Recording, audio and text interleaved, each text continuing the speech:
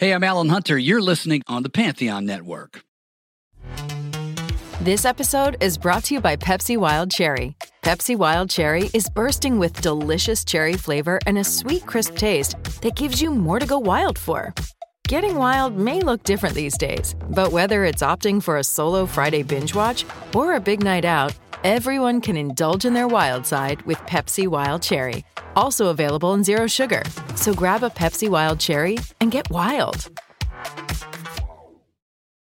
Introducing the new Starbucks Pistachio Cream Cold Brew. Silky pistachio cream cold foam tops our bold, smooth cold brew for a delicious twist on a favorite winter flavor. Make today a good day. Order ahead on the Starbucks app. You don't expect me to say it. I'm not going to say it if you're not going to say it. Well, if you're not going to say it, you know damn well I'm not going to say it. Well, I would say it, but you would have to say it first. Could we maybe do it at the same time? Okay. Ready? But there's no guarantee. I don't trust you. You might, if I start saying it and you don't, you know what I'm saying? Well, what if I start saying it and you don't? I can't trust you. I guess it's a matter of faith. All right. You ready? We'll Yes. go on. We'll both go on 3. Okay. What am I saying? You're listening to Cobras and Fire, a Pantheon podcast. This week, Bacchus Plus One is the Podfather, the one and only Ken Mills.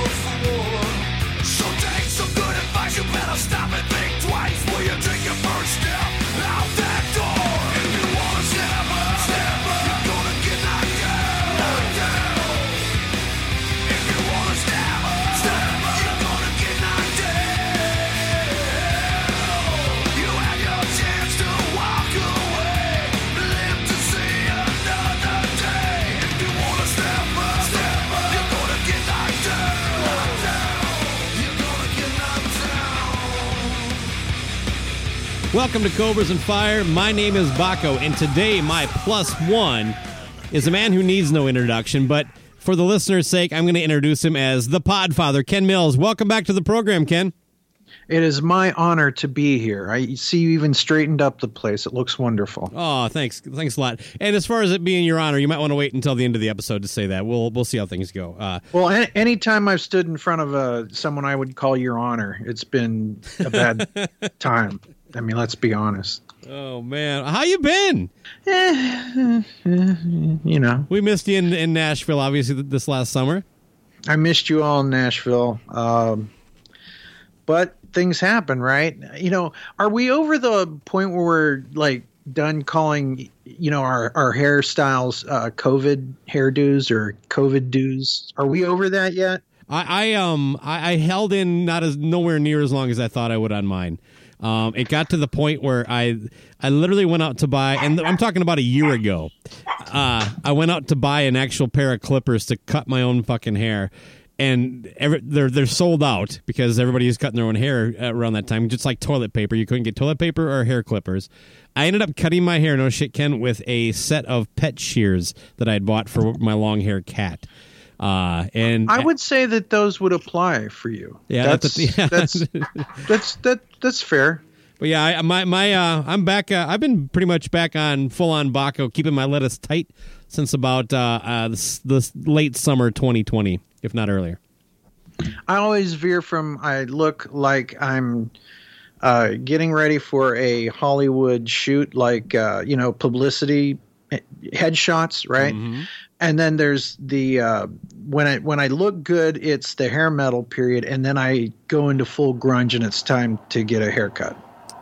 Yeah, it's nuts. How often do you have to shave? I mean, my facial hair doesn't grow too rapidly, but it really goes from like when I'll trim it up, it'll be good for like a week and a half, and then in one day, it's like just gnarly.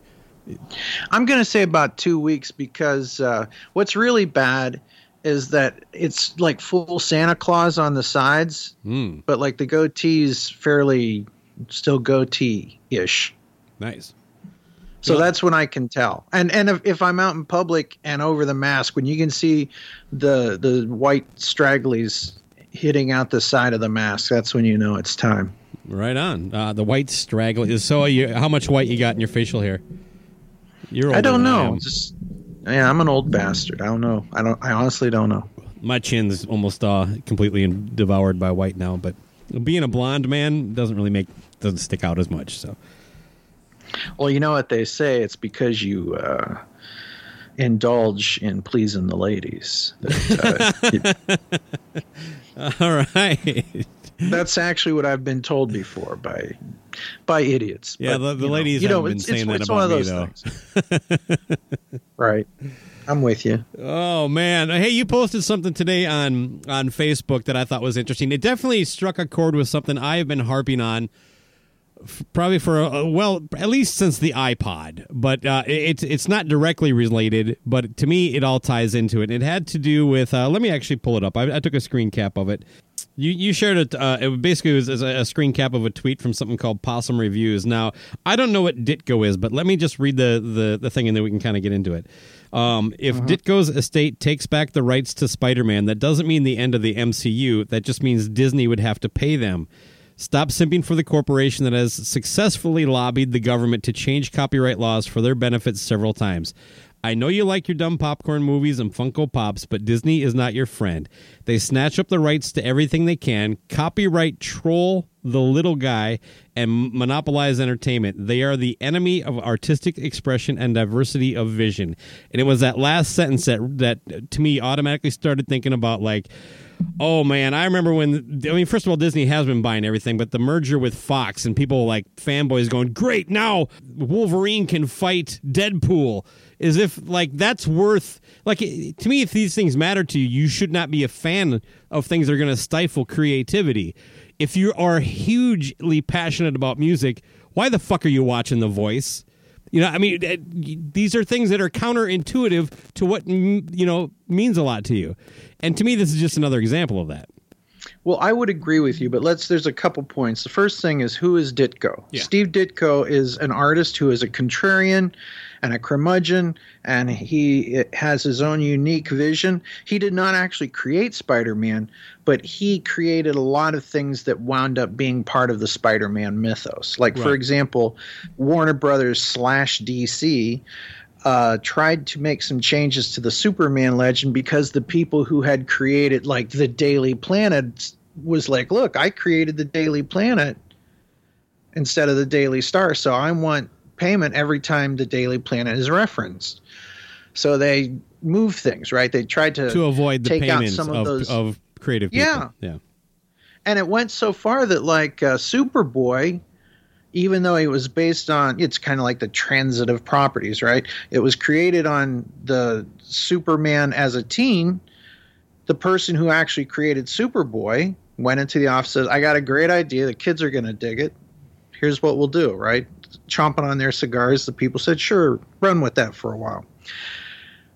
So there was, like, Superboy cartoons and Superboy merchandise. Well, the estates of the people who actually created Superboy wanted pay, so they were like, we're just going to get rid of Superboy. We're going to wipe him out. Yeah. Never existed. And they literally wiped him out rather than give up some money, and they've since brought him back and are able to make it all whole. Whether those people got paid or not, I don't know, and somehow not as much as they should have. Let's put it that way. On the other hand, if you're doing work for hire, like, for example, the place you work or I work or whatever, and they say, look, we need a saying for this commercial we're going to put up, and you do the saying, and it becomes like the saying that goes around the world, like, where's the that's beef? A poppin'.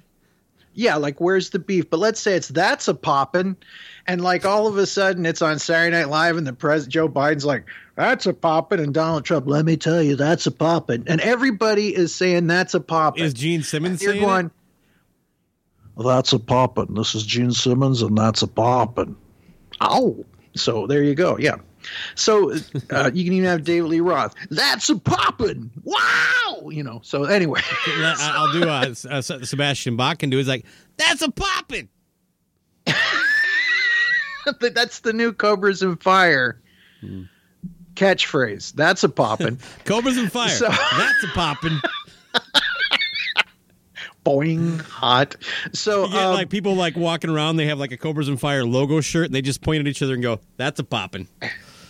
yeah, and you can have it just above the belt buckle. I'll let you figure that out. Yeah, So- baby. Yeah, not a lot of T-shirts get prints down that low. Like that'd be just a flat black shirt across the front and down at the bottom, just above the waist, it says "That's a poppin'." With an arrow, maybe. Yeah, the that arrow would might be be too fun. suggestive. Children Yeah, maybe. are out there. Well, that's why you're the idea guy who came up with "That's a poppin'," even though I just actually came up with it. It was it. a beautiful. So moment now that we're. I remember coming up with it. It was a. Yes. So anyway, so let's say you create "That's a Poppin'" and your business says, "Thank you, man. We're going to take you out for dinner, or we'll buy a pizza for lunch next week." That's your payment. So when "That's a Poppin" becomes "That's a Poppin" the movie, or "That's a Poppin" the musical, Or "That's a poppin' too," Electric Boogaloo. yeah, you're fucked out of the money. That's it. Doesn't matter what's popping, your wallet's not popping. You know. Look, all that I understand, and that those are all really strong points. But to me, that kind of leans back to like my criticism goes to the fan, the one that goes, "My God, did you hear that Disney owns Star Wars and they're now going to have their own channel? That's fucking awesome." No, that is the worst news I've heard ever, because I like Star Wars. I like creativity. I like new ideas. And what you just described made sure everything I like is going to get squashed. It's going to become the least important aspect of it. I don't need a fucking Chewbacca blanket. I want a good Star Wars movie. I'm going to say that it's more than one thing could be true at the same time. Absolutely, yes. So on one hand, like my greatest fear as a Star Trek fan is that somehow Disney winds up with them, so just so that they can do that one movie where Captain Kirk fights Darth Vader. Do you know what I'm saying? Mm-hmm. Oh, that'd be awesome. And I'm sure there's a part of me that's a fan that would say that's awesome, right? Yeah. And I mean, even as a Kiss fan, which for the good and bad that comes with that at times, like Kiss fandom nowadays, actually anything you're a fan of that was from the 60s, 70s, and 80s, this is the tough time. This is the time of diminishing returns for the most part. Everybody's getting up and where they need walkers and depends on stage, it's just harder to pull off the look, right? But let's be honest, Ken. A big part of that is that like our generation, you know what I mean, just can't. We won't let things go. Just let it go, man. You know, they drag their kids to these things and act like, oh, it's the next generation. Just fuck off, man. Discovery was the coolest thing about Kiss for me, and then all the music I get to do after that, and the idea that like it would be better if my dad turned me on to Motley Crue. I'm like, yeah, no, it would have been worse. That's why the kids nowadays don't give a fuck about anything. That would be like your dad saying, "Now, son, before you see any porn, I want to introduce you to Seika." You know what I'm saying? It's like, Dad, I'm not sure we should be having this conversation. Yeah. You know? Yeah. Like, it always creeped me out. Somewhere in the 90s, I was working somewhere, and this guy was like, "Hey, do you got porn?" I'm like, "Yeah." Not knowing where this is going. "Well, I have a bunch of porn." "Oh, okay, cool. Would you like to do like a porn swap, and I can bring some in for you and you can bring some in for me?" And I'm like, there's a part of me, it's like, this was before you could stream anything you wanted in the world, right? And you're like, maybe, let's, but then you got to worry, oh my God, what if I unleash? Because what if this guy's into something really weird? Or the and same I could never thing. look at him. Yeah, vice versa. Put it this way, right? because there are families out there in this world where there is a shared laptop or something in that house that dad has used and teenage son has used, and they've opened up YouPorn or whatever, and their recommended videos are in the back of their head. Are they going, are these recommended because of what I watched or because of what dad What Junior watched? did. Yeah, but this was before there was like laptops were a thing, right? No. Yeah, Like I'm translating it. I think that's kind of an interesting dichotomy. That, like, look at it in the current sense. It's like, to me, it would creep me out going, hey, you enjoyed jerking off to this. Other people who jerked off to this, and that other person might be your dad. Twisted sister, for God's sakes. And it's like, we're sharing something I don't want to. Yeah, exactly. So, but like, even as a Kiss fan, there is a part of me that was like, damn, Kiss is going to be bought by Disney someday. And I know that might sound crazy to some people. Disney looks big. Oh, I know they do, but here's the thing. Kiss fought Doctor Doom. Kiss fought Doctor Doom in the comic book. Yeah. What if we could get that movie someday? The only way for that to happen is now that Disney owns Marvel. If Disney owns Kiss, so the nerd in me, the kid from 1977 or whatever, is like, that would be cool. And the older guy is like, oh, they're going to fuck it up. It's never going to be as cool as I want it to. And then they're going to own this thing that I love. But how much left is there in that dish rag? You know what I mean? Mm-hmm. You squeeze, how much is left in that orange? Is there anything left? You just wonder. And I'm just waiting for a Lost Boys remake. Oh, wait. Sorry. That's happening. Right. But, on the other hand, people complain about remakes all the time, right? Like the Wonder Years just came out. And people are like, well, why would I watch that? And first off, not everything needs to be for you, okay? That's a strong point. Well, it is, but it is a point. And it's 40 years since the original show? Something like that. I think there has to be a certain level of... You have to remove yourself a little bit and realize that, the next generation. But I do think all these great ideas that they want to remake, they almost always flop. And those ideas were great because someone said, hey, let's make this. Right. But it's not like Wonder Years really reinvented the wheel, right? I mean, you can say that Star Trek was revolutionary. TV for me, Okay, so there you go. But mileage will vary. But the thing is like, the thing that makes this new Wonder Years thing worth checking out is if you are a person who is of color, who is now getting representation. The thing is that I doubt that anybody who was of color went and said, hey, multimedia conglomerate that owns this thing, would you be interested in doing a modern version that takes place back in the 60s with people of color, right? Couldn't you also make the argument that you're pandering to people of color, though? Like, it's like, this is rather than give you a unique, your own thing, we're going to take something that was popular with white people and make it with black people. I don't think, I'm with you. Wonder Years is not a sacred cow. It was basically a TV show that was a TV show equivalent of The Christmas Story. Right. But here's why I'm for it. Which sucks, by the way. What? The Christmas Story. That movie's so fucking overrated. I love it, but that's me. You know what I mean? It's part of my... I'm the unpopular opinion there. I guarantee it. No, trust me. There's a lot of people that, no matter what you like, there's a lot of people that hate. As a matter of fact, I have this whatever it is, I'm against it kind of thing. Mm-hmm. It's like, oh, Jurassic Park, you got to see it.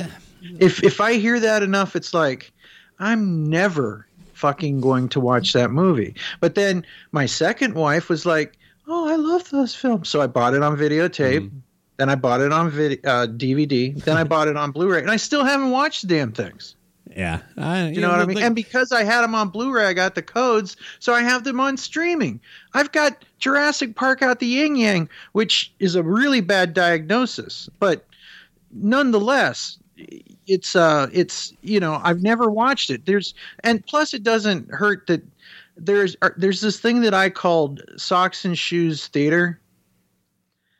And by that, and it's got nothing to do with jerk socks, right? Oh, damn. But like when you're getting ready for work, back in the day before streaming, you had HBO or Cinemax or Showtime or whatever on your cable. You'd get up, take your shower, sit down with some lunch. You're ready to go in at 2 p.m. or whatever. You put on this movie. you don't know what's going to be on there. You know, you don't have 15 minutes maybe. You get that little pamphlet, that little paper thing, and you just kind of flip through and see what's coming up for the week. Yeah, I got a mini TV guide, but it was just for HBO. That was right, so exactly. Cool. Yeah. So I did this shoes and socks theater where I would just sit down with my lunch and I'd have my shoes and socks there beside me and my keys on the coffee table. I'd finish my lunch and whatever was on, I'd watch it. So you'd get 10 minutes of Jaws at 22:85 into the movie, 35 into the movie, right? And then the next time 3 days later, you're seeing Jaws again, but this time it's 48:23. So I've seen Jaws. But there was that film Memento where it's filmed like out of sequence. Yeah, almost in reverse. Yeah, that's my version of Jaws. Like that, I'm sure that I have seen almost the entire film, but just in bits and pieces, like a jigsaw version. I had all pretty much the exact same experience, except for with Steel Magnolias.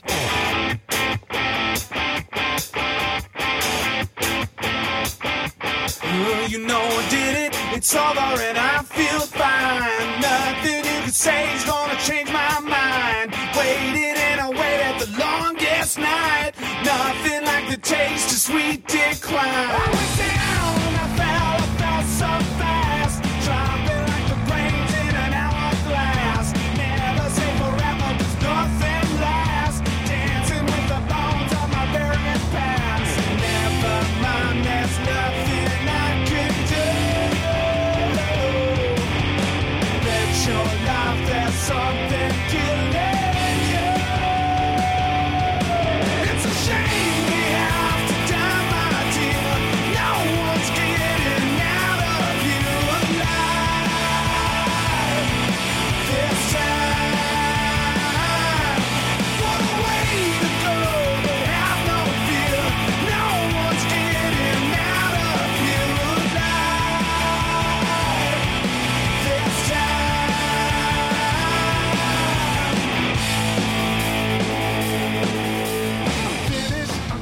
To me, all these products exist because of creative minds and pushing the bounds of creativity. Good, bad, otherwise. People like it, people don't like it. All these things. And I get that not everybody likes music as much as you or I do. That's right, okay with me. I'm actually not one of those guys that freaks out if somebody doesn't, get into it as much as I do. I think it's more annoying to be someone like me, to be honest with you. Mm-hmm. But here it is. I do exist, and other people I know exist, and they have podcasts and do all this stuff. And then, Stephen Michael took me to task on Twitter because I said MTV always sucked. It just sucked less when they played music videos. And it's like, Stephen Michael, you have a show where you talk about how you go deep on. You don't play album tracks. It's like all MTV was the hits. Four different genres of radio stations. And only hits. It's like, well, yeah, it's like I hate Steve Winwood. I don't like Genesis. Phil Collins solo doesn't do it for me. I'm not a fan of Madonna. I do like Motley Crue, but do I really need to see Girls, Girls, Girls for the 85th time? And that to me is MTV in its heyday. It doesn't mean I never watch, but come on, let's stop pretending this was like this sacred cow to guys like us. And to me, when the iPhone or the iPod first came out, and it really focused more on, like, this is important, not what you listen to, I was very keen to how, like, that was bad. And then you see how iTunes and all that was rolled out with their proprietary format, where they were actually taking songs off your computer that they didn't sell you and deleting them. And all these things happen, and then keep going forward with these, like American Idol, The Voice. These things are things that are really bad if you're a huge music fan who wants to see music thrive and continue for the next generation and forward. They are really having the opposite effect. And same with the Marvel Cinematic Universe. I'm not a big fan of that stuff, so I don't really want to critique the movies on that level. It just wouldn't be appropriate. But I will say this: if you really like the idea of these things happening and being good, then you don't want one company to just umbrella everything in the world. Everything, right. Yeah. The weird thing is that I am the person that Marvel movies are aimed at. When it first happened, like, I was blown away by Iron Man because it was like they got it right. Yep. You know what I mean? For all the changes. The first Spider-Man with Tobey Maguire was awesome. And Captain America, that's my favorite of all the individual films, right? Okay. That's my favorite. I was kind of tapping out by the time they got to that, but there's been a handful I've liked, but that's really not the point. I mean, I don't. Yeah. People are into this. Be into it, man. Be passionate. But if you're passionate, what's happening to me is bad. Yeah, but the problem is that even though I feel that I'm the guy who the House of Marvel was built on, I do not give a flying rip about this stuff for the most part. I really enjoyed the Scarlet Witch show for what it was. Yeah, the Loki thing was okay, but I really enjoyed the Falcon and the Winter Soldier. I really enjoyed that, but that was because it was on TV. It wasn't you have 2 hours and you have to tell one story. It was 6 or 8 hours. You know what I'm saying? So it was kind of they allowed a little bit more room to breathe. But the point is I have not seen Black Widow. I don't care if I do. I have not viewed Shang-Chi yet. I doubt that I will go out of my way to find it. But I'm just done. It was like after they killed Iron Man, and it's not because they killed Iron Man, spoiler alert, because that's another thing in society.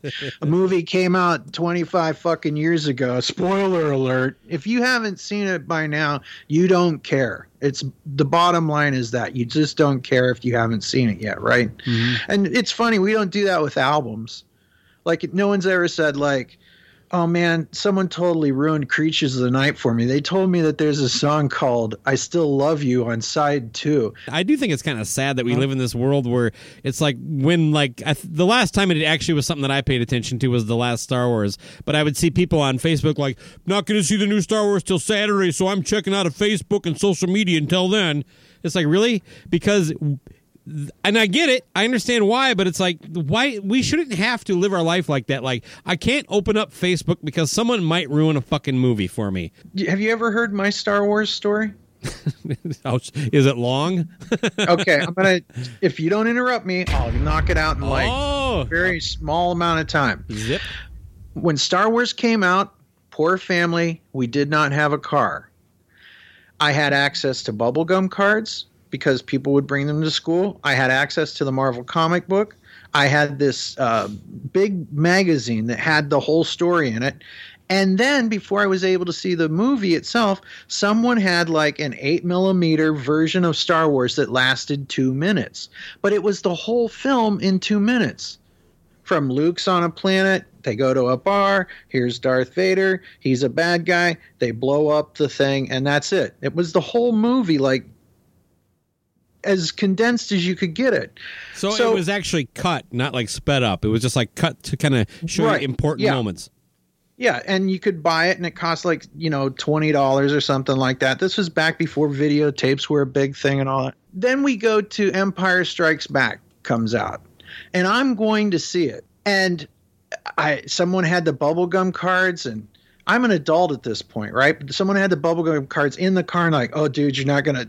Oh, I'll just save this. I'm like, don't you say a fucking word to me, because I didn't want to know, because I had heard that there is a big secret. We're standing in line to buy our tickets, and this guy drives by, leaning out the passenger window. Darth Vader is Luke's dad. The whole crowd was like groan, you know what I mean?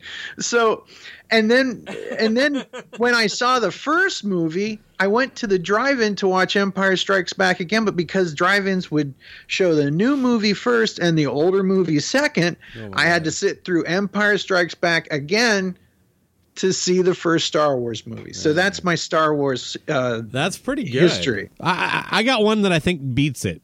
Well, fuck, that's pretty tough. That's right there. You know the TV show Lost, right? Oh, yes. Okay, yes. I didn't watch a minute of that when it was on. Neither me or my wife did. And I bought a copy of season 1 at like half-price books on the clearance rack for like $5. It sat at our house for about a year, and then one day we're just kind of bored, and I throw it in. And then over the course of a few weeks, we kind of hammer through the whole thing, right? Mm-hmm. And then in that time, I ended up finding season 2, and this kind of progresses to the point where there was even one time where at the end of like season 3 or 4, there was a huge cliffhanger, it was kind of a bad wintry night, but I was like, I didn't care if I have to pay $50 to buy this thing new. I got to find out what's going on next. Yeah. I went to 2 Targets, 2 half-price books, and a used CD store, and did not find it. I ended up buying it on Amazon. We had to wait. Fast forward to basically we have about 6 episodes left, and I ask our delivery driver at work this simple question. Have you ever watched the TV show Lost? Now, you answered it in the appropriate manner just a minute ago. You said yes. And he said, yeah, I don't know. I did a little bit. I know in the end it turns out they're all just dead the whole time. Spoiler alert. I'm like, dude, I just asked if you'd fucking seen the show, man. And I've got, at this point, it's like a year and a half of my life. And I'm fast forwarding to that fucking wintry night that I'm madly driving around town in a fucking slippery roads just trying to fucking get the answer to this dumb cliffhanger. And that's how I fucking... Did you tell your wife? What's that? Did you tell your wife? Oh, of course not. No. That's a good man. I powered through. I didn't want to ruin. I told her the story that he ruined it for me, but I didn't. I was like, let's watch this, even though I already know what fucking happens. And like, but even if something's good, even if you know the ending, the play is the thing, right? Mm-hmm. That's Shakespeare. The play is the thing. Yeah, if the play is good, it doesn't matter if you know the ending. That one chance, and that does suck. Well, one last thing I'd like to say about Disney. On one hand, they claim they want diversity, but that's only to make their reach bigger. That's really what that is all about. It's weird, but I'm not sure that matters, every though. Disney to me, movie, if it makes it absolutely does matter. For example, for them to let's say that you're a polyamorous couple, okay, and Disney all of a sudden gets wind that there's enough of a polyamorous community, they're going to. Oh, guess what? In the newest Beauty and the Beast 24, there's one of the characters is polyamorous, and it's just so that they have the outrage and that they can bring people who's like, oh, guess what? There's so it's really that. So while they want ethnic diversity and sexual diversity and all these things, it's really no matter how much good it comes from a good place at times, it really comes down to. We want our tent to get bigger. Come in and give us your money. So it's like what we were talking about, Wonder Years. It's really how can we monetize our what do you want to say it? Our civil good. How can we monetize our civil good? How can we do something good and still get more profit out of it? As opposed to let's do something good even if it hurts us financially. See the difference? And like every Marvel movie has become the same Marvel movie to swap out the ethnicity and the superpower. It's like you could have a cheat sheet. Okay, this is what happens. Here's where the character loses something and gets this. Then they find that they had this power all along, or they're gifted a magic whatever, or they have a super suit, and you can just check the list off. You know what I mean? Add the smart aleck character that will say something funny to ruin the moment. Yeah, but it's difficult for me to focus right now because polyamorous was the first love of my life, and she was killed in an attack by rabid puppies.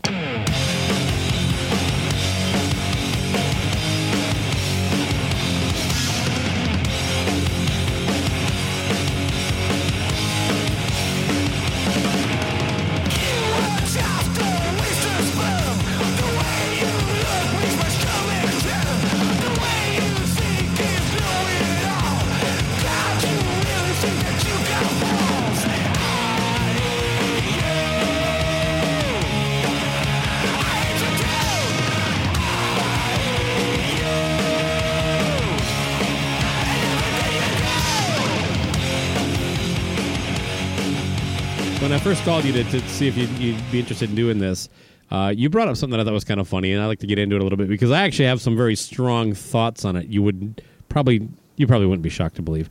It was the idea that like every T-shirt has to be black, and that was it was sad and disappointing to Ken if I got your vibe right.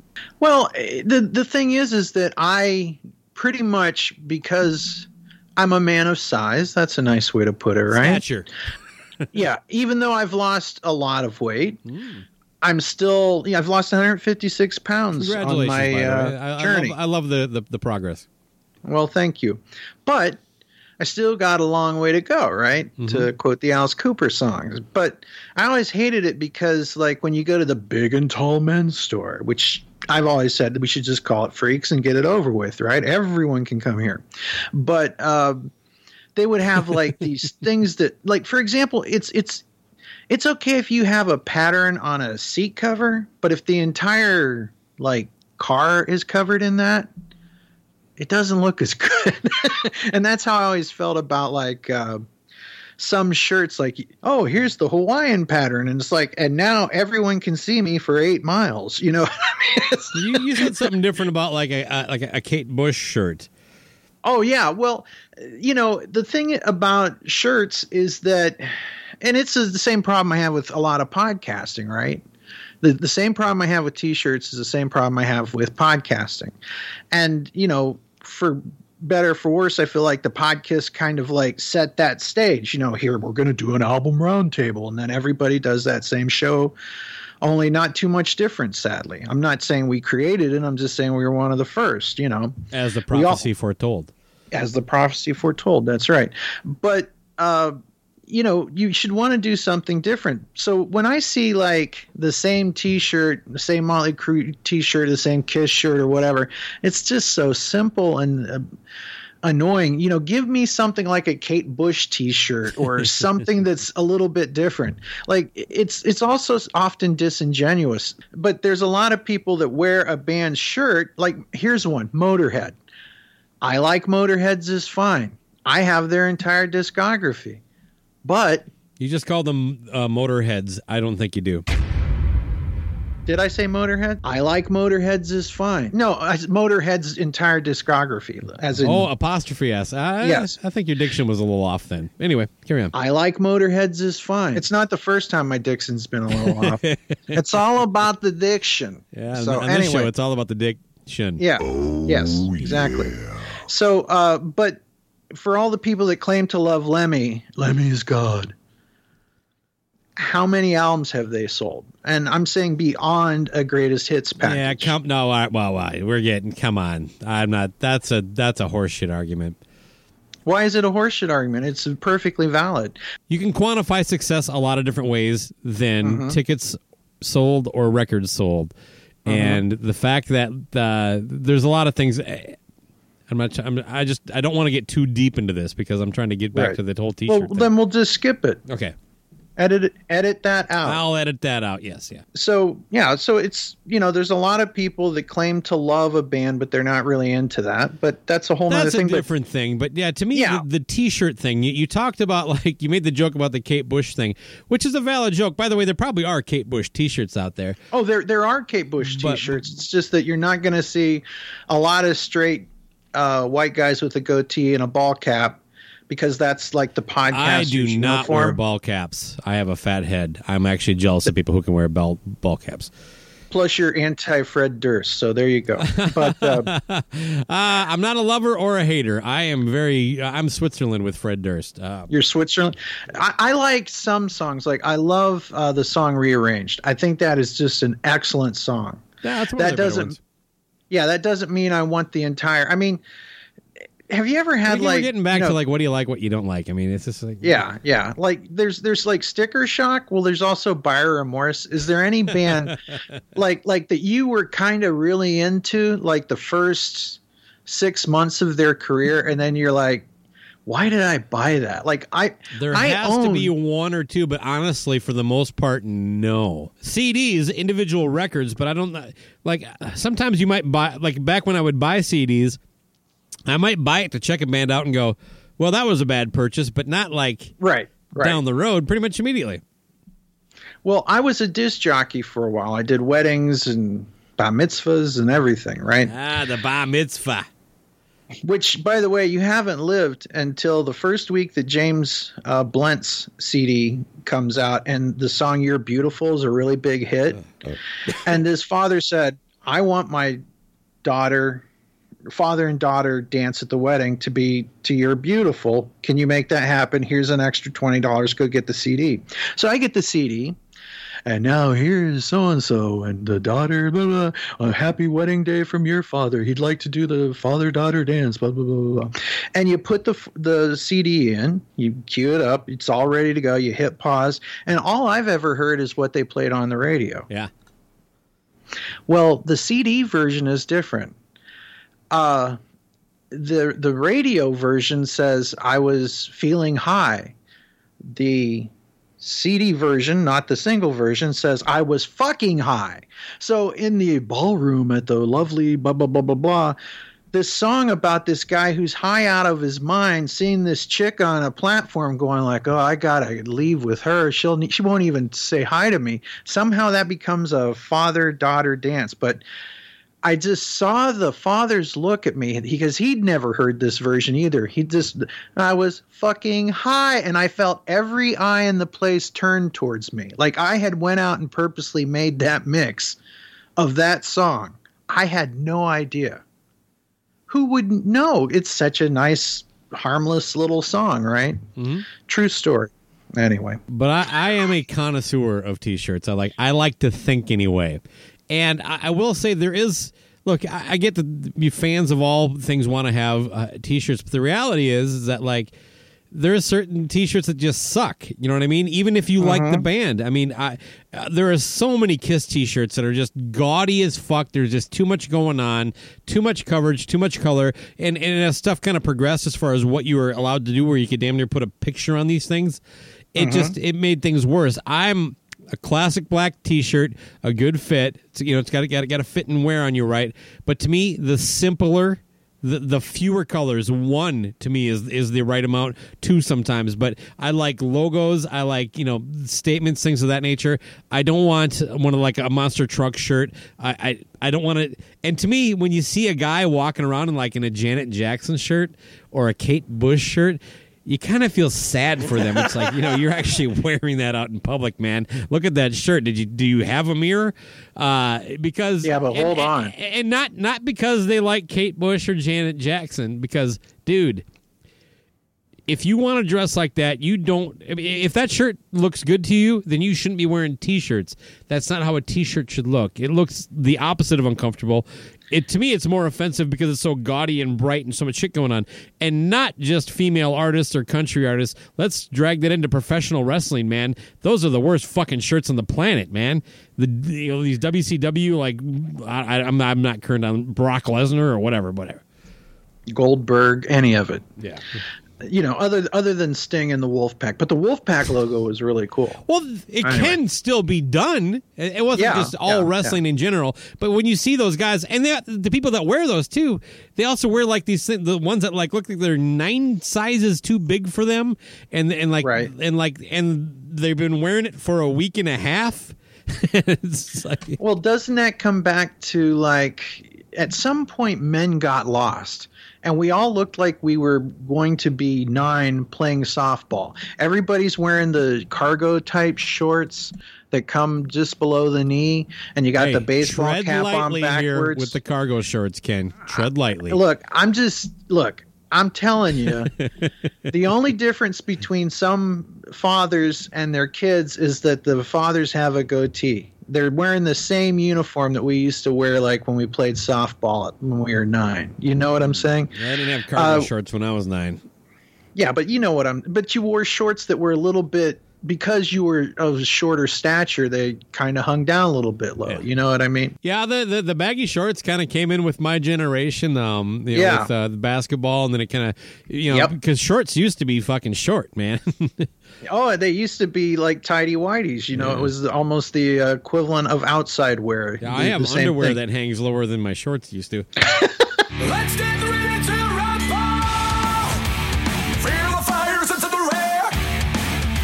It's nice and only know how to wear. The stage is follow will bring you to. You will feel always power. The white king will make contest the wheel. The band is nail in the back of your head. Yeah, you feel the floor again. Unleashing his hell, you will not even hear the bell. Maybe you're strong, but you don't stand a chance. Feel the power of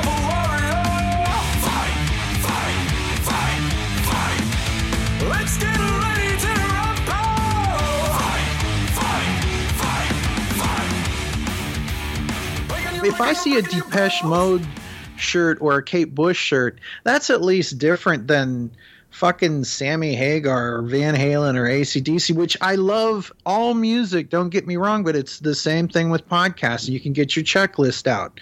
Do they have a background? Yes. What's the background consist of? Their record collection? Check. A fake background of showing them in the Batcave or a rock and roll stage? Check.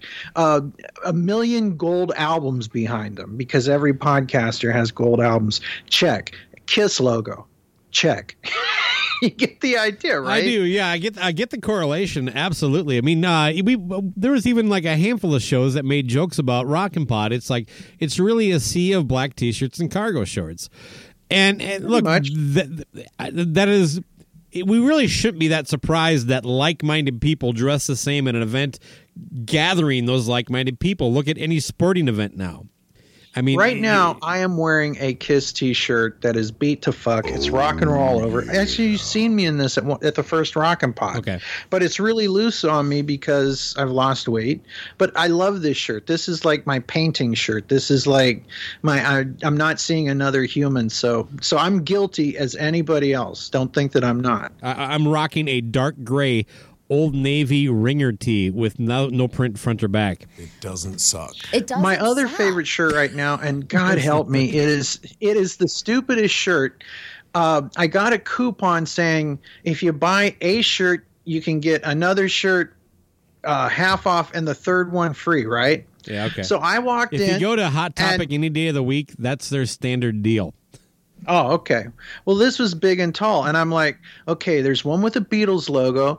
There's one with a Fantastic Four. I really like that one. Then there's one with Will Ferrell, more cowbell. That was another one. And then there was another one that was gray with black skulls on it that just reeked of Axe body spray. It I don't know if it came with it, but it's in it. Yeah.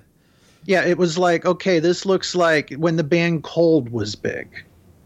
That gives you an idea what we're talking about. You know what I mean? Well, you're dating your jokes too here at the same time. Yeah. So I'm like, okay, well, I'm going to get the Beatles shirt, and I go back to get it, and it's gone. So now I'm stuck with the Fantastic Four shirt and the half off Will Ferrell more cowbell shirt. Just like in my dream. And the ugly, hideous cross with skulls all over it shirt.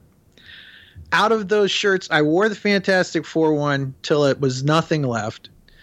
The Will Ferrell one, I eventually said, I cannot wear this. I just can't do it anymore. But that skull one was so damn comfortable that it has survived to this day amongst repeated washings. I don't know why I like it. It feels good. That it's got nothing to do how it looks. Every once in a while, I'll be like, the mailman comes to the door, and I'm like, I'm not really into post-grunge, as this is not a Creed shirt. Not that there's anything wrong. If you like Creed, go for it. You know what I mean? But occasionally I'm surprised that I'm wearing it. But it feels comfortable. And then the wolves came. Yeah, and then the wolves came. Yes, you've read that meme, I see. So no, 4. I got 4 in before you picked up on it. I figured it, but yeah, that's well, before you mentioned it, then I should say, yeah. Well, I hit you with a pretty obvious one right off the bat, but yes, I thought so. But, all right. Well, another thing that you posted on your wall, which is of course pretty much the only thing I go to Facebook for anymore, is to see what Ken Mills is sharing today. And it was one that actually, it seems so simple. It's always the best when it's like this, right? Like, this is so obvious, so simple. Why haven't I seen this before? And it was, who is more influential, Kiss or the Ramones?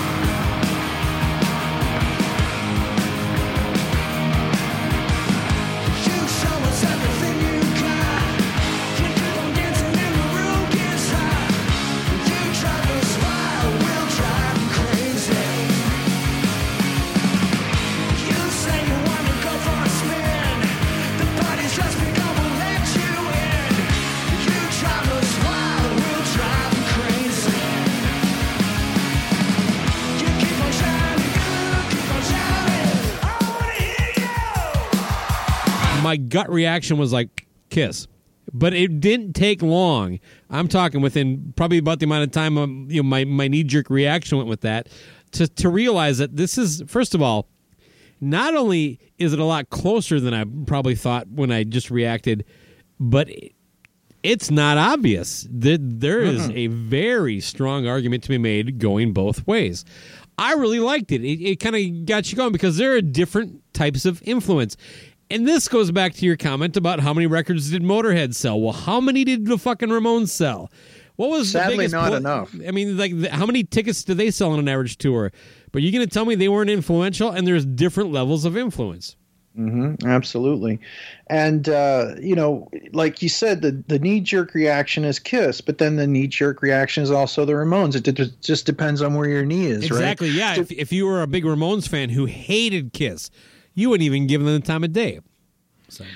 And it's weird if it's just down to sales, Kiss dominates it. But then again, as much as Kiss created basically what became hair metal in a lot of ways, they and Absolutely. Aerosmith and a few other bands, they were kind of responsible for the blame or the, kudos for what came in the 80s, for everything from Motley Crue to Rat and so on and so forth. Van I would say Halen, Kiss, Cooper, Aerosmith, all those AC/DC, and cats. Aerosmith are the big four of like. And Van Halen.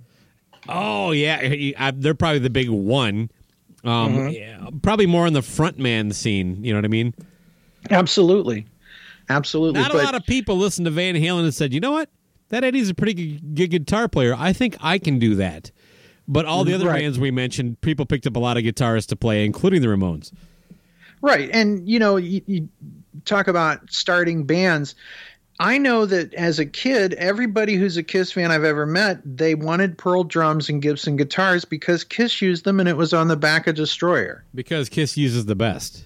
That's right. That's what it said on the back of Destroyer. So you can't tell me that they didn't influence musicians.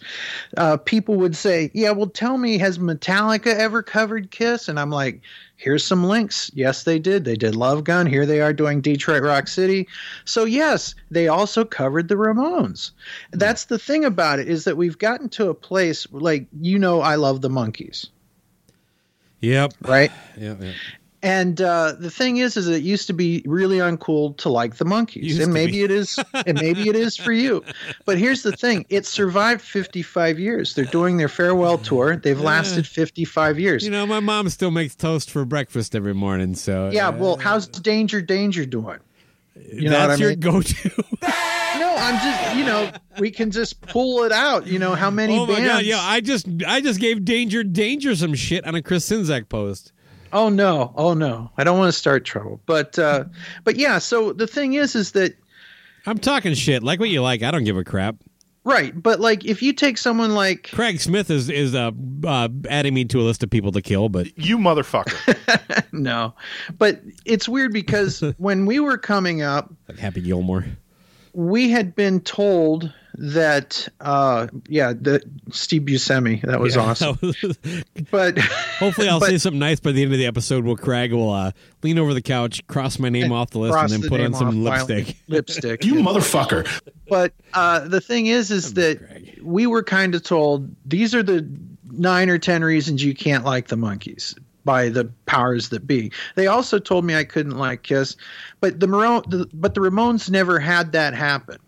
Yeah, because nobody knew who the hell they were. You just made the list. Right, but the Ramones were cool with Rolling Stone. Let's put it out. It's Rolling Stone. The people. I ask this seriously because I don't know. I never read Rolling Stone, especially back when it would have mattered for the Ramones. Is that really true? Did they really cover the Ramones that much in there? Yes, they shined a light on them, and more importantly, they said that they were good. They were real. Kiss was fake. They were real. Let me. I get that sentiment from them now. Let me clarify my question, because please correct me if I'm wrong. But to me, that always came off as like kind of something they do in hindsight, not necessarily at the time. I don't think Kiss or the Ramones were competing for Rolling Stone column space in the 70s. Neither were getting it. I'm thinking more towards the late 80s, early 90s. That's when the Rolling Stone was like, the Ramones matter. Am I wrong? You're kind of wrong because punk was like a sacred baby to the critic. It was like, this is real rock and roll. This is what rock and roll should be. But see, Rolling Stone and rock, rock and roll started out as rock and roll, right?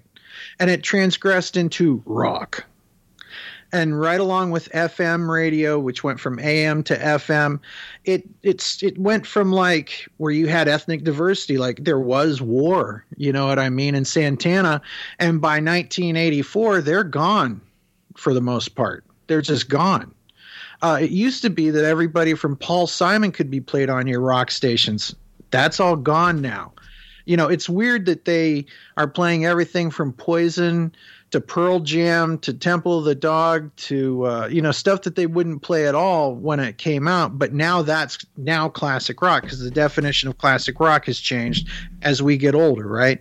But it went from being something for kids to being something for adults. And when that happened, everything shifted, and music was no longer for kids, right? Like, we hate it when kids have anything nowadays. I'm not talking about you individually or me individually, but like when Justin Bieber came out, the amount of baby boomers and asswipes who love the Beatles would say Justin Bieber is a piece of shit and he has zero talent. And then they would post pictures of his stupid haircut, and then I'd post a picture of the Beatles getting off the plane with their stupid Justin Bieber haircut, and they'd like, it's totally different. No, it's not totally different. It's the same fucking hairstyle. It is possible that Justin Bieber is a piece of shit, and the whole haircut thing is a valid point. More than two things can be true at the same time, right? Go, right? I say it all the time. But we will not let shit go. That's the only reason we still have. That's our generation. Well, it turns out if you were an adult during like the second Star Wars, you're a lot older than I think you are. But let's just say it. It's our generation. We've ruined it. The pop culture generation. Well, it goes a little bit further if you really want to get into this, because I find this fascinating. I find this incredibly fascinating that I was born in 1963. My generation, the people that, from let's say 1957 to 1974 was the first generation that got to see media for free. If you saw a movie in 1929, if you saw a movie in 1942, you couldn't go get it off the video store shelf. You couldn't stream it. You couldn't watch it on YouTube. You couldn't watch it on Amazon Prime. Why not, Grandpa Ken? You couldn't. Well, okay, but you could not see it on. You could still get it at Blockbuster though.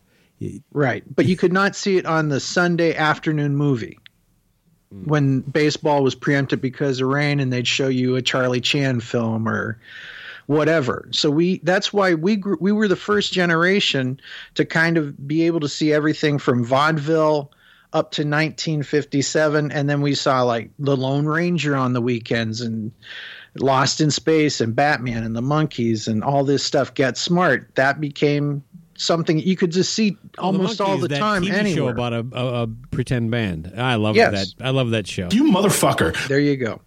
Great just car. I thought it was cool. But I think that back in those days, that from like the late 60s to the mid 80s, having a cool car was a key component to any show. Yeah, Batman with the Batmobile, and then you got the Black Beauty. Dukes of Hazzard. Yeah, absolutely. It was a big thing. And then they went to helicopters with Airwolf. Absolutely. Okay. But that generation was the first one that could see Rudy Valley appear on the Ed Sullivan Show. So we were able to see old pop culture, large writ, in our living rooms, and that was when the birth of by the 4-disc record set, the songs of the 50s. With Splish Splash, I was taking a bath, and my mom. All upon a Saturday night. I remember the day that happened because my mom just like looked up. That was the day that my daddy died. There you go. But my mom looked up like at the TV like, I got to call that number. I got to get this because those were songs that she heard as a young teen that now she could hear again. So it was the first time that nostalgia became profitable Do you see what I'm saying? That's why we got to see Wizard of Oz once a year, and it was a family event. And now it's available 24 hours a day on any streaming service 24 hours a day, and nobody cares as much.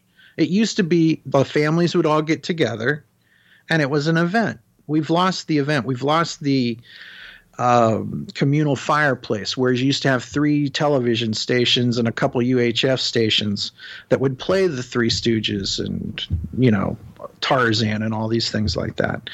So we were kind of trained that we didn't have to let go.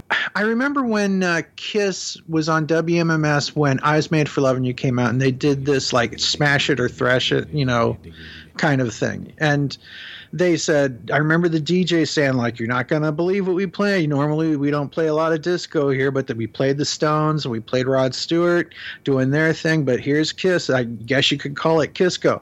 Let us know what you think about it. And I Was Made for Loving You. I'm sitting there. My mom, who was a Kiss fan, which should have alerted me that, like, Kiss is not as cool as I think they are, because she was tolerant of it. She enjoyed it. You know what I mean?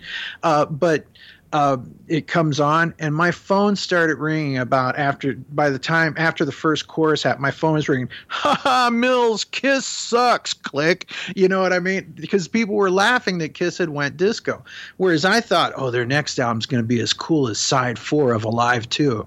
Didn't quite work out that way. You know what I mean? Dynasty over Side 4. Really? Yeah. See, I love Side 4. That's like the Great Lost Kiss EP. But going back to the Ramones, they're barely on it. But anyway, when my mom saw the Ramones on Sha Na Na, she was worried. She was worried about punk music. My mom was kind of Kiss was lame for disco.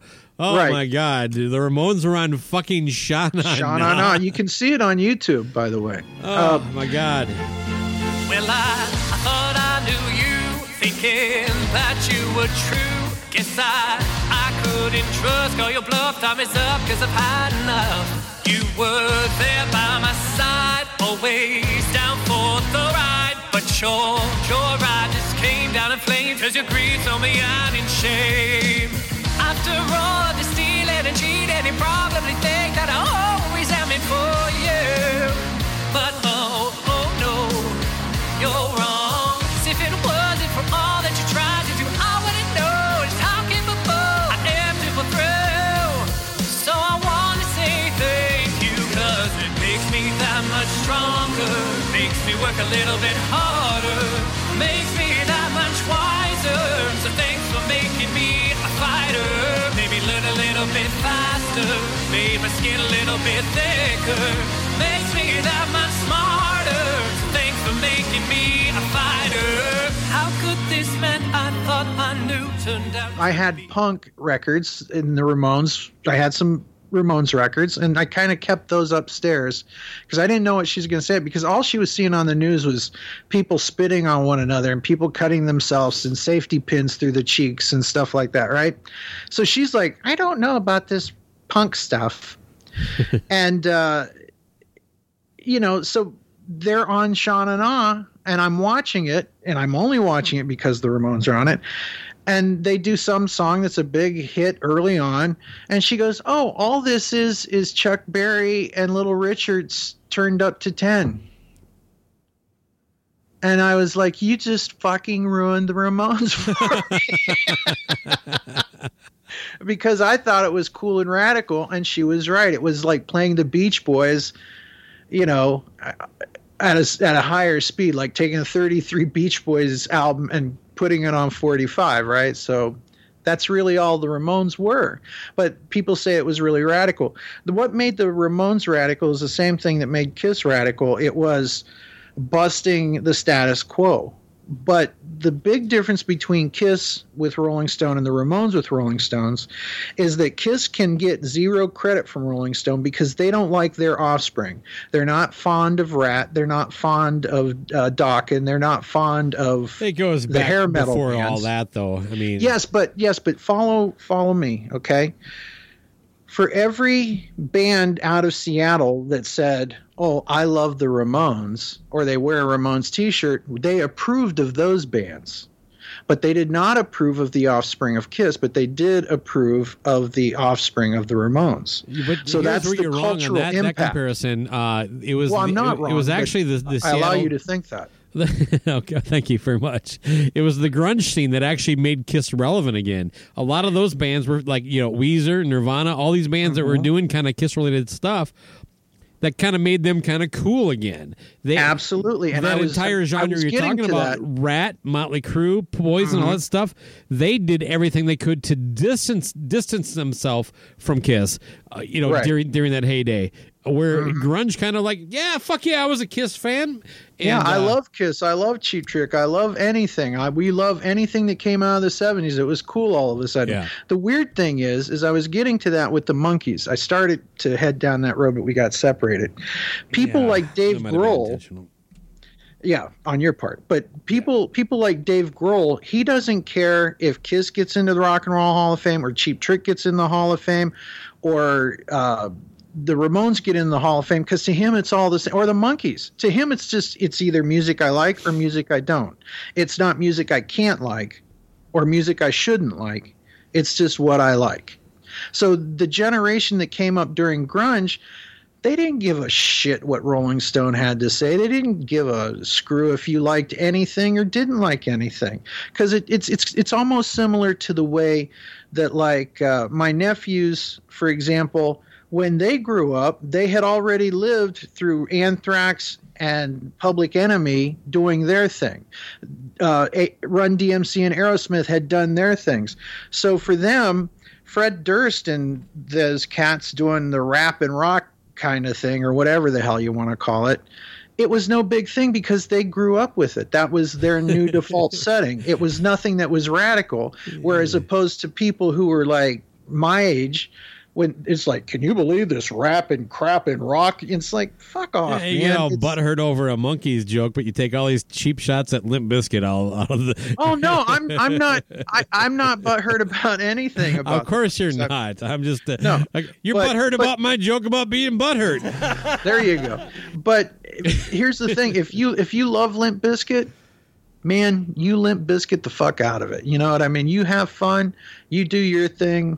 And I support your right to do it. I may not go to the concert with you. I'm with you 100% unless it's Beyonce. Then we have to talk. But I actually have some Beyonce music and some Destiny's Child's music, but I don't hear it all that much. I asked you earlier about are there any music that you have buyer's regret for? Somehow or another, I wound up with an Uncle Kracker. 2 Uncle Kracker CDs, and I can only chalk Tread that lightly, up. My wife is listening to the show. All right. Well, I love your wife, and but Uncle Kracker, I found them going through CDs and like, okay, I was a DJ. That's the only thing I can imagine, because I don't ever recall listening to this album going, it's really good or it's really bad. I had no reaction to it, and I listened to the one single that was on it. You know what I mean? And it was like, how did this happen? So sometimes there's music that I find that I go, where did this come from? And I just love so much music that it's you not like beyond. Uncle Kracker then? I thought you were going in a different direction. No. Oh, okay. No. God, no. Well, let's go to Kid Rock, right? Because, man, that first album came out, I was down with it. I loved it. The ba did a ba or whatever. The bang, the dang, diggy, diggy. That's Gene Vogel. Diggy said the boogie, said up, jump the boogie. Bow with the ba, the bang, diggy, diggy, diggy said the boogie, said up, jump the boogie. Bow with the ba, the bang, diggy, diggy, diggy said the boogie, said up, jump the boogie. My name is Kid Rock. I loved that. And then he started talking. But he didn't start talking till recently. And it's weird that you mentioned that, because the Woodstock documentary that we talked about really got me back down the Kid Rock hole, because I just, as a person, he has just turned into just a vile human being, right? Mm-hmm. But we allow Michael Jackson songs to be played on the radio, and as much as I hate Kid Rock, I haven't heard any stories about him crossing a line like that. So You know what? I have to fucking tune my eyes and ears out too, because I really do enjoy a lot of the music he's done. Not just that first record, which I think is amazing. He's got 2 really good records and a bunch of songs, and I just. Right. As a performer and an artist, I really appreciate him. As a human being, he might as well move in with Ted Nugent, and they should just, I don't know, both just give each other COVID for the next 2 decades. You know, but going back to the Ramones versus Kiss, who's more influential, they both are. And both of those bands influence people like Dave Grohl, for example, which, you know, Dave Grohl is not the standard of all rock things. I know he's in every documentary, but when he was coming up, it was cool to like both of them. It didn't matter what the older people said. They just knew that it was cool to have a Kiss lunchbox that they inherited and Kiss Alive that was all scratch to fuck or destroy or whatever the thing was. It was just as cool to them as anything else as the Ramones were. It was cool to them when they were 19 to own a Kiss lunchbox that came out when they were 6. And then, like the Ramones, right. The irony of the lunchbox was what was cool at that time. The angst of grunge. It was never ever cool in 1978 to be a huge Kiss fan and a cool Ramones fan. I disagree with that. It was to me. I still think it's real, but it was to me at the time. You know what I mean? Well, you grow up. Ken, Kiss. I never grew up in a world where Kiss was cool until Heaven's on Fire became a hit, and then it was like, oh my God, I can actually tell people I like Kiss. I did grow up in a world where Kiss was cool. There was a time. I know it existed now, but when you're like, I got into Kiss when I was 7, and I went to school. I had 42 classmates. One other one liked Kiss, and he was the least cool guy in school. So right. I had to kind of like bury this like side passion I had that like, oh yeah, you know, you guys do what you want to do tonight. I just got to go home. Meanwhile, I've got to park my ass in front of a TV to watch Kiss Meets the Phantom of the Park. So how old were you at this point? 7 years old. And what year was this? It's 1977 Christmas. My sister bought Kiss Alive 2, and I bought this Halloween record. And that was like an early present our parents got us, kind of a rare thing. And we listened to my record first, and then we listened to my sister's record, and it just blew me away. That's what drew me into music. That's what got me everything, you know. To a lot of people in my generation, Kiss was their Beatles. Do you know what I'm saying? It was for me, yeah. Yeah, and as weird as that is, the Beatles were my Beatles. But when I was looking for my Beatles... What, you were born in 63, Ken? That's when they fucking did it in Sullivan, isn't it? Yeah, it was 64. Yeah, but the thing is that there was never a time that the Beatles basically weren't a thing in my life. Oh, okay. Yeah, I got you. So, you know, I remember when my aunts and uncles would bring 45s into the house, like, oh, Day Tripper, and I'd sit there and I'd play it constantly. And there was the Beatles cartoons. Your aunt would be in the background like, Ken, flip it over. Yeah, exactly. And I would play all the albums. I had that same experience with Wasp, Fuck Like a Beast. There was an exploitation record kind of made, and I don't mean in the sense, it's just a way to get monies and exploit the popularity of the Beatles. The same company, VJ, that had access to some Beatle albums, some Beatles songs, and the Four Seasons, put out an album called The Beatles versus the Four Seasons. And my aunt, it was one of my aunt's favorite music because it was basically a greatest hits album of the Four Seasons and introducing the Beatles in a double thing. And on the back it had this thing, rate each song. Your vote is important. Rate each song, right? And my aunt, who loved this record so much, I fucking am there with a marker and writing Beatles, Beatles. And it wasn't that I didn't like the Four Seasons. It's just I was like 3, 4, just like fuck the Four Seasons. I'm Team Beatles. This is never going to change, and it's worked out that way. But I felt bad because when she walked into the room, she was just horrified that I destroyed her album. And I thought it was no different than doing a crossword puzzle. This stuff is everywhere, right? But now, so she's got up to her passing, but she wound up with this album she really loved that had like all these X marks. Like I crossed out the Four Seasons faces, and It was, I don't know how she didn't kill me, how I'm still alive is beyond me. You know, my parents didn't really collect anything like that, but I definitely destroyed some stuff. And then I kind of got some comeuppance with, not to that level, but a small minor couple of instances with my stepkids where it was like, and now I got a little grandbaby coming, and I'm already kind of prepping my mind mentally like, okay, what am I going to lose? How do I hide Grandpa's really precious stuff? You know what I mean? Oh, my God. Mm-hmm. Absolutely. But so the Ramones more influential than Kiss. That's what I got out of you. Well, no, it's just that there's no quantifiable correct answer, because if you want to do it on sales, you can say this band. If you want to do it on influence in this area, it goes to this band. If you want to do influence in another area, I mean, Kiss totally revolutionized modern entertainment, whether we like it or not. They taught us to monetize. I think Bill Aucoin and Sean Delaney did. Well, yeah, but that's part of the package, right? Yeah. Kiss is not just the four guys. My point is that like we give them a little too much credit for going, yeah, that's cool. Exactly. I mean, like it's like I've been in a band with a guy that was like that. Actually, Right. almost every guy that was in my band was like, yeah, let's do that. And then when it worked, they loved like the accolades, but they were never showering like, yeah, you love that? Oh man, Baco's idea. It's a cool idea, right? You know, so yeah, But, I'm the Sean Delaney of Jesus Chrysler, and I'm also Well, the there Paul you Stanley. go. So it's kind of fucked. It happens. It happens. Does it? Yeah. Well, you're living proof, right? But if you take a look at everything that Kiss did that Seems was anecdotal. mocked is done now by everyone else. Oh, for everything, sure. Yeah. Everything from the farewell tour that never ends. Now other bands have done it. Well, let's see what we can charge. Other bands grab that too.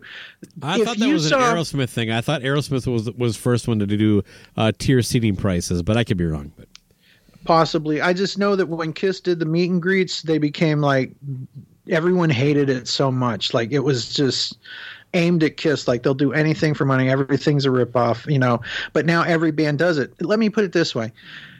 There are now AC/DC pet toys that you can buy, and like scarves for your dog. That there was a time that was unthinkable. They were the band that would never sell out. AC/DC Same for a with while there was Metallica. only sold at Walmart. Exactly. Yeah. So they did the same thing. There were times that Kiss was late to the party, like, for example, the Walmart exclusive, right? Yeah. But Kiss basically set modern entertainment. They always said they wanted to be the Beatles on steroids. They helped make modern entertainment the lucrative, soul-sucking thing that it is, to where everything is sold out immediately. If there's an album that comes out that's a deluxe set, you better order it now. So who is it? Give me your final answer. Ramones or Kiss? Who is more influential? And I want your listeners to tell us why they pick who they pick. I actually think it's a push. There's a very strong argument for either way. Again, we could nitpick and go one way or the other, but I as a blanket answer, I really think both. Same here. And it's just in different ways. On the other hand, there's one advantage that the Ramones have. Kiss did a really good cover of Do You Remember Rock and Roll Radio?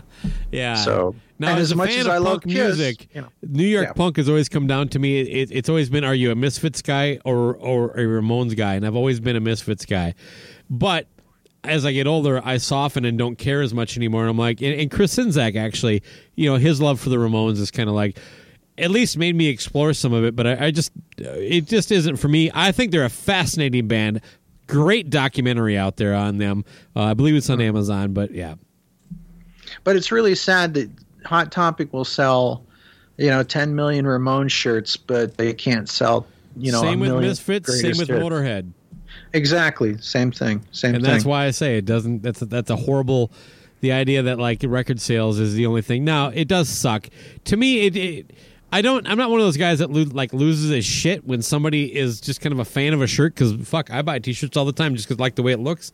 Right. But it does irritate me when it's like, I don't know, like Kim Kardashian or someone of that clan. It's like, yeah. It's just I grew up basically hiding or getting made fun of or being told I was a loser because of the stuff that you are now making fashionable, and people are trying to become like Instagram influencers. And to me, you're not making it better. You're making it worse. So, well, what I hate is when someone takes a Kiss or a Ramones shirt or whatever, and they put a couple pieces of glitter and bauble on it and sell it for $500. That I don't get that at all. I don't understand that at all. It makes no sense to me. You know, you're striking a lot of chords tonight, Ken. Glitter and bauble were my second and third girlfriend. Really? That's hot.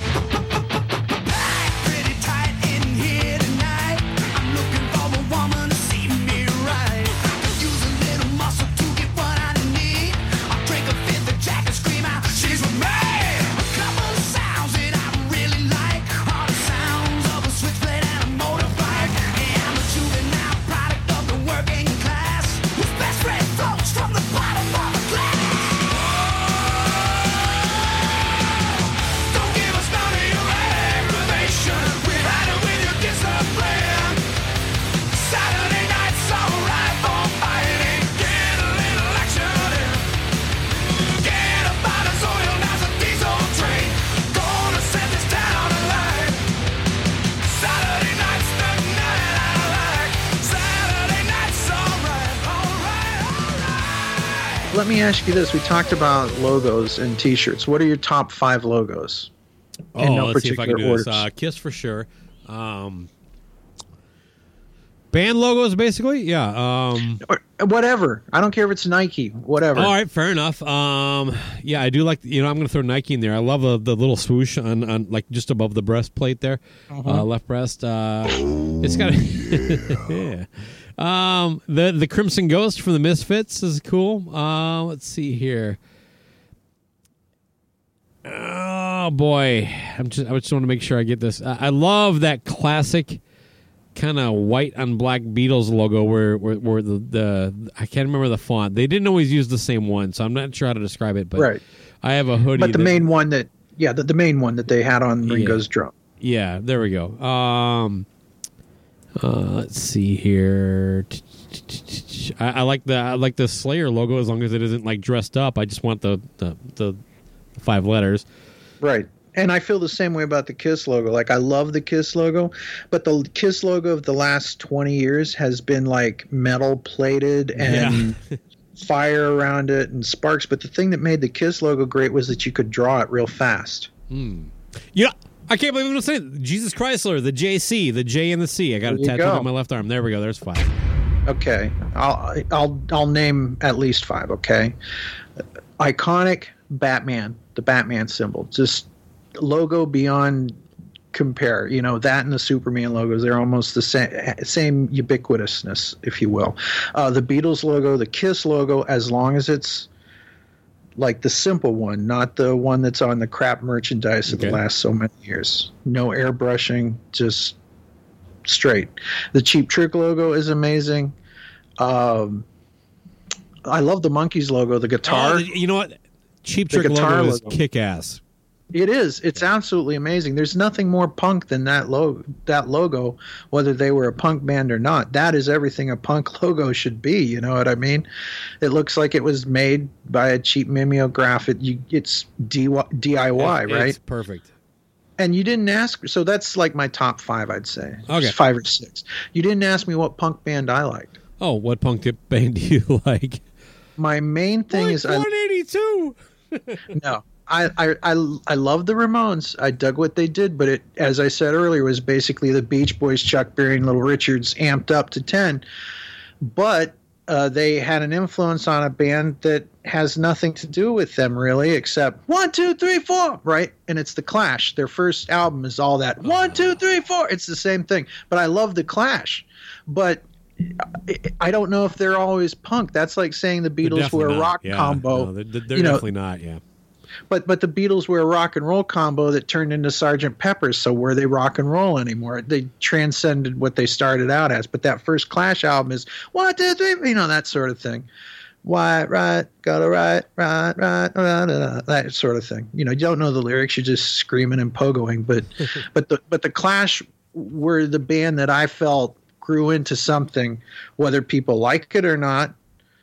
They expand it in front of me. And as a Beatles fan, I love it when bands get to expand, which is one of the great tragedies about Kiss. Anytime they tried to expand, it was looked at as, that's a no-no. Well, that's actually, it was looked at as that's a no-no because their fan base also loved professional wrestling. So we weren't talking about the deepest brains here. So as much as I like or dislike Kiss at any given moment, a Kiss concert is not about the set list. As much as I'm there, 100% agree. As much as I'm there for the music, Unless you're also on the there Kiss for cruise. a show. When they're playing the fucking hits on the Kiss cruise, that's bullshit. I agree, but it's incentive to pony up that $6,000, right? Them not playing it is. Oh yeah, yeah. That's what I don't get about the last Kiss Don't cruise. fucking It was play like, Love Gun or Detroit Rock. They're basically look at their last set list. Like they That's should what just they go. played, yeah. None of these songs get played on the cruise, but of course none of them get played. Period, because right. Well, there's that. You got to take it to the barn. Like you got to do Rock and Roll Night. You got to do this. You don't have to. I on the cruise. understand that. You do not fucking have to do Rock and Roll Night on the cruise. Yeah, I but disagree. if they didn't do Rock and Roll Night on a cruise, that would be all we'd hear about for the next 6 months. Can you fucking believe it? Challenge accepted. I'd love to find out. I think you would find out if they that went you're wrong deep and played only songs they never play live. I don't think the people on the cruise is the type of audience that would go, "How come I didn't hear fucking Beth?" Well, I think that there's a percentage of the base that it would be a cream dream. Like I'm the guy that when Kiss was doing Whole Lotta Love or La Bamba or Day Tripper back in the 80s, I was like, this is fucking unbelievable. Yeah, that was awesome. That was when it seemed kind of fun and real. And every time there'd be one asshole just off to the left or right of me going, I fucking came here to hear Kiss songs. And I'm like, this is history in the making. In the damn 80s, fool. Typically, yeah. To the left or right, it was a bunch of empty space for me.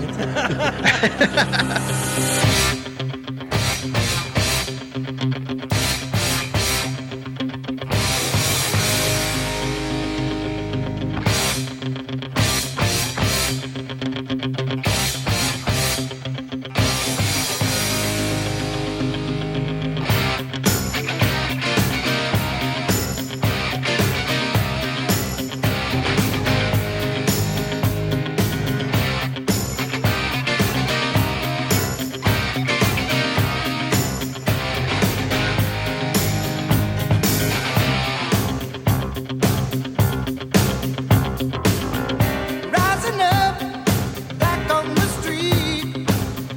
Did my time, took my chances. Went the distance, now I'm back on my feet. Just a man and his will to survive. So many times it happens too fast. You trade your passion for glory. Don't lose your grip on the dreams of the past. You must fight just to keep them alive. It's the eye of the tiger, it's the thrill of the fight. Rising up to the challenge of our rival. And the last known survivor stalks his spread in the night. And he's watching us all with the eye of the tiger. Beef squash. Well, Ken, we need to deal with the elephant in the room right here. You are, of course, talking to Baco, and we are doing the first ever beef squashing with Baco. Beef squash. Now, I'm a guy I'm pretty open-minded. I'm out there. I'm progressive, but like You're a hip guy. it seems like a lot of Kiss shows they want to diss me, and I have to admit, man, Podfather, it hurt when you dissed me recently. Well, what exactly did I do? What did you do? I can't believe you said that, man. I'm sorry. I honestly, what are we talking about here? You're gonna pretend like you don't know what you did. I honestly don't know what's up. Well, a while back, Kiss restarted their End of the Road tour. Yes, which they shouldn't have, but that's my opinion. That's Go a on. different question. Yes, That's neither here nor there, which means I don't give a fuck what you say. When people say that's neither here nor there. Anyway, go on. So anyway, a show, and I shared a picture. Another show did, and I in my original post, I shared the full credit. They had a picture behind the scenes of one of the VIPs for one of the very first shows. And it was a woman standing about 3 feet in front of a giant sheet of plexiglass, the kind of plexiglass that stops you from sneezing on the buns at Golden Corral. The salad, yeah, okay. Absolutely. And behind her was Kiss, all kind of decorated like a bunch of little dolls, looking as happy as they typically look at these VIPs, which is not at all. And I just shared that picture, and again, of course, gave credit to the original source. And I said, like going to the zoo. Well, that was my funny zinger, really. Like going to the zoo. And you liked it. And then about 32 minutes later, you had actually grabbed that picture off my page, shared it on your own page, and you as a man who tags me in fucking everything. I mean, hey, here's a new episode of the Monkees podcast I do. I got to tag Baco in it. You motherfucker, eh? It monitored even like sharing or crediting where you got it, when you clearly got it because you liked it 31 minutes earlier. Right. And then I did like it. Oh, yeah, exactly. Thanks, Podfather. Anyway, then you took it further. You took it next level, man. And this is where the line, like, I was ready to accept that. That happens all the time, man. Everybody does that. We all do it. But you crossed the next line, and that was where you basically reworded my joke. You said, like a human zoo. And that's... Oh, that's not true at all. None of that is true. Oh, really? None of that is true. Oh, yeah. Okay. Are you I woke up... No. I'm going to tell you this, and now this is the Quentin Tarantino movie where you've just explained everything, and now we're going to do... And now... So we're going back in time, and you're going to reset the time. So here we are. All right. So I woke up, and I got my trusty tablet because I always check and see what stupid thing has Gene Simmons said today, or what thing has the Monkees fan upset, and who's upset in the Cheap Trick world. Because these fandoms that I kind of do shows about, they're all very volatile at times. I know it's hard to believe, but it's true. And so I get up and I see like your picture. I see Decibel Geek's picture. I see it's all the same picture, right? And because you're one of the few people that pop up first in my feed, along with like Brad Page's T-shirt of the day and his Captain America thing, I like to see things that aren't going to like make my head explode when I first get on there. Well, that's a nice thing to say. So I see your thing and I give it the thumbs up, as they say. And then I go to the bathroom, I brush my teeth, I get dressed, I put shoes on, I come out, turn on the work computer, and while I'm having my coffee, while the computer wakes up, and this computer wakes up over here, because I'm a graphic artist, and, I have two computers going at all times. I'm, one for porn, right? No, but one for music and one for art. Yeah. So and Facebook as well. So the music is the Facebook one. So I'm there. I download the picture from somewhere. It might have been you. It might have been someone else. But it was all over the feed. As you know, as a Kiss fan, everybody was Not when I posted it, man. Not when I fucking posted it. Right. But now I've got my shoes and socks on, and I'm having my coffee. So Shoes and Socks Theater. Yeah, exactly. So I put that should become a thing. # Shoes and Socks Theater. But and if you're watching Pornhub, Sock Theater is a whole different thing. So Jerk Sock Theater. So there's this T-shirt. There's a thing. Now that's a poppin'. So if you so by the time I'm going to make a post on the podcast second page, computer's all porn. No. That's a poppin'. That's what tablets are for. Anyway, that's a poppin'. Yeah, that's a poppin'. But so I'm doing the post on the podcast, and I upload it, and I'm like, this is what a meet and greet has been reduced to, or whatever. And then a little bit down, I wrote, we're living in a human zoo, which is a line from an album, Animalize. No, it's from Asylum. Sorry. Some Kiss fan out there is save your letter. We don't need it. It was off, Catch You Turning Tricks for Money. We're living in a human zoo and all that stuff. So that was my thing. That it wasn't that you wrote human zoo. Or did you say it's like they're in a zoo or something? What was your line? Like going to the zoo. Yeah, so see, yours is completely different than mine. Mine is actually quoting a Kiss lyric. You know what I mean? So that was my impetus behind the Kiss quoting lyric. It wasn't because I was trying to steal from the great and mighty Baco, from the great and powerful Baco. If it were the Wizard of Oz, you would be the great and powerful, or you could be a powerful and attractive man.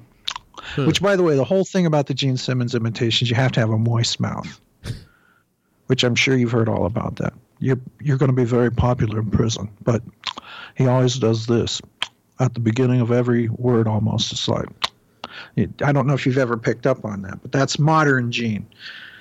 So anyway, but no, I meant no offense by it. Gosh, had I known you would even care, I would have went out of my way to share.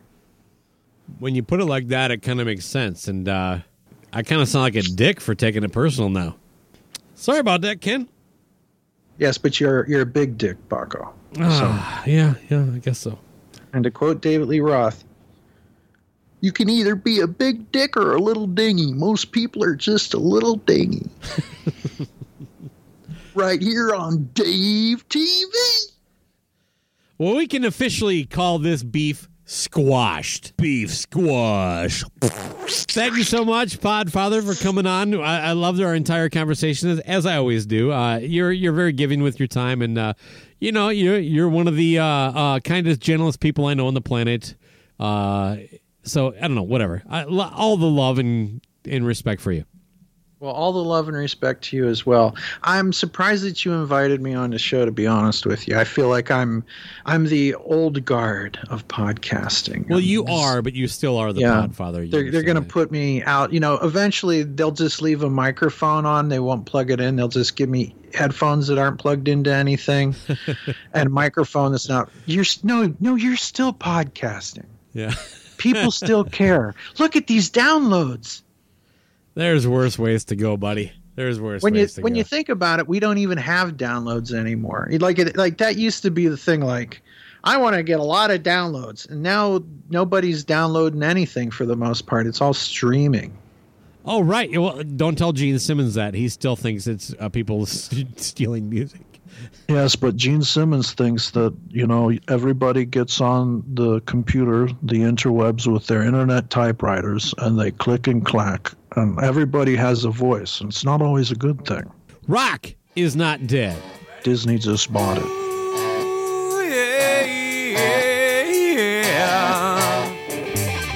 got your mother and your brother, every other undercover, telling you what I say. You think I'm stupid, but the truth is that it's Cupid, baby. Loving me has made you this way. So before you point your finger, get your hands off of my trigger. You need to know the situation's getting older now. The more I talk, the less you can take. Yeah, you're looking for attention, not another question. Should I stay? Should I go?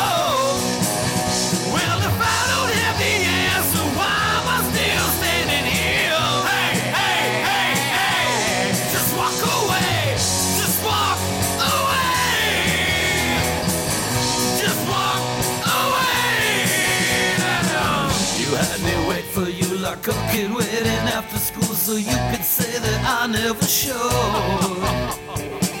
You gave me everything and never asked for anything, so tell me now why you're all alone. So before I start defending, baby, stop all your pretending. You know I know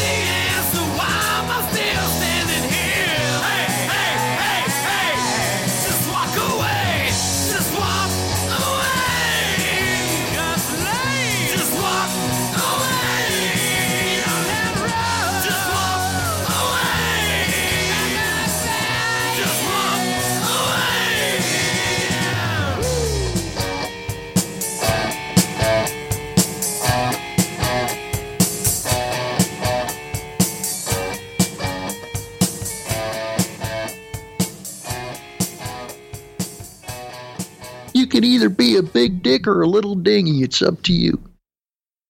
Top tech companies like Intel have a secret to their success. They get the best talent, reliable infrastructure, and save on costs by expanding in Ohio, the new Silicon Heartland. Learn how your business can succeed in Ohio. Visit successinohio.com.